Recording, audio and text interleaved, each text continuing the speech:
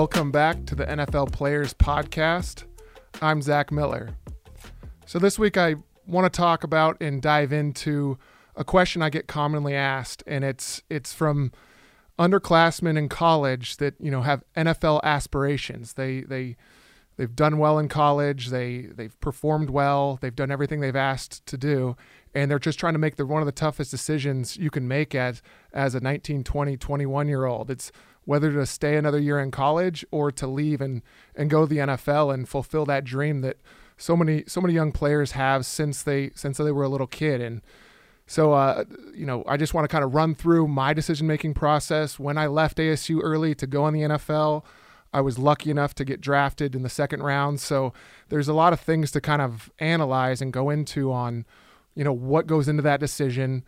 It's someone you want to bring in, some of your closest helpers, the people that you go to for advice. You want to bring them in on that decision, help you be able to vet those tough choices you have to make. And if you do end up making that decision, you have to enter the whole agent world and the draft training and all those things. So, when I was an underclassman at ASU, I got a chance to play as a true freshman, had real good success as a freshman, good success sophomore, junior, and then into junior year. And so the biggest thing in my thought process was to just gather as much information as possible. I sought out advice from family, friends, guys that had played at ASU before me. So I think that's your first thing is just kind of get advice on whether you're ready to go to the next level, and eventually you'll start talking to agents. And agents, they do have a vested interest in you going to the NFL because they want to represent you. They want, to see you drafted. They want to see you perform well in the NFL because it benefits them. So you really have to use those agent contacts to kind of help you make that decision. The other part of it is family. You want to bring them in to help you be able to vet some of the people that might be hired as advisors. And so, when an agent is pitching you, you want to know what general managers they're talking to, who they are, what teams, what guys have come before you at that position, and then what they've done for that player in the NFL. And it comes down to a financial decision, but it's not just a financial decision. There's other aspects to this choice, whether it's, staying another year in college, enjoying your time before you really reach the professional level where it's so intense. It's so much at a different level. So there's multiple aspects in that decision there. I think you should always look at the data and the statistics of what happens to guys that leave early. And, it's pretty good. The underclassmen that leave early, most of them end up making an NFL team. Now, whether they're drafted early or not, that's a different story. So about one out of 7 guys don't make an NFL roster after leaving school early. So that's something that you don't want to have happen. The earlier you're drafted, the better chance you have of making it on an NFL team. So you really want to evaluate whether you should leave early.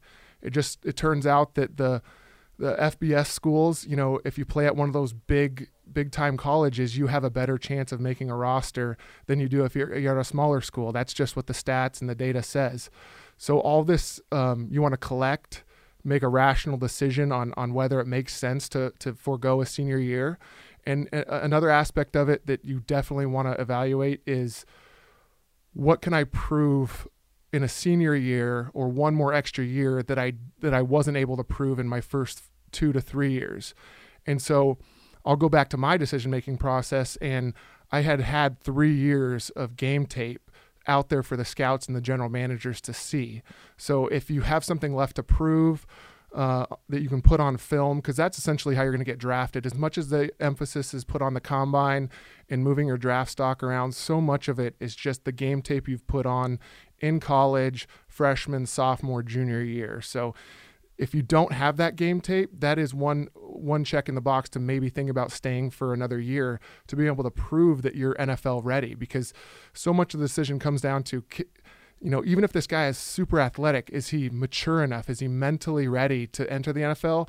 Not to mention physically ready, which another year in college, you're so young, you're still developing, you're still getting stronger, you're still building out your frame. And I noticed that just coming in at ASU, I was, so much lighter than when I left ASU, and being able to put on that kind of weight, because you have to last through a 16 game season and soon to be 17 game season in the NFL.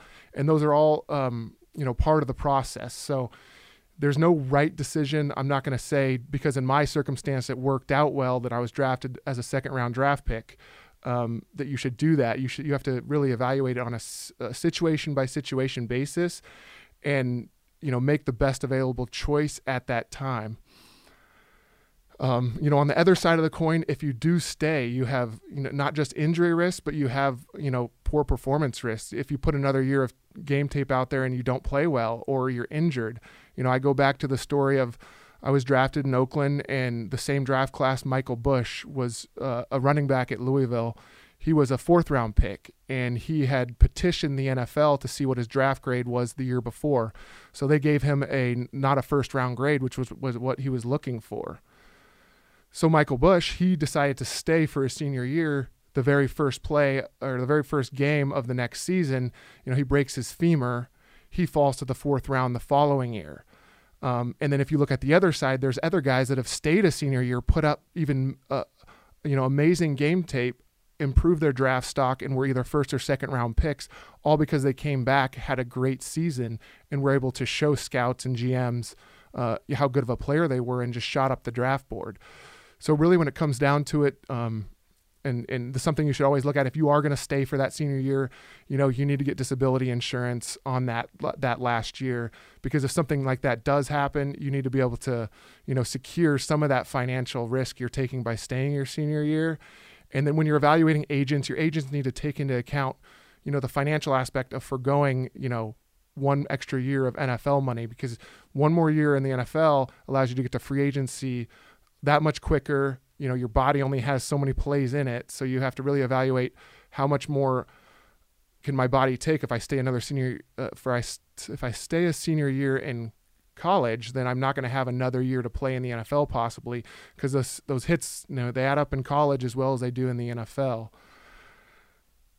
And I think that pretty much sums it up. The decision is not an easy one, and it worked out in my case, but hundreds of guys each year leave early for the NFL, and it's you see so many that may either go undrafted, and some that get drafted very early. So you got to bring in the smartest people. Really evaluate your agents to make sure they're taking into account the fact that there's a time value to money, which means money earned sooner is worth more than money earned later, and they need to provide that analysis. It's not a bad idea to even get a perspective of a financial person that understands those type of things. So I think that pretty much wraps it up. I'd love to have any feedback. If you were an NFL guy that left early or is going to leave early, any feedback or comments on your situation and in anything else to do with the podcast, feel free to email me, text me, whatever it takes. I love getting the feedback from people that are watching. Until next time, thank you for listening. See you next time.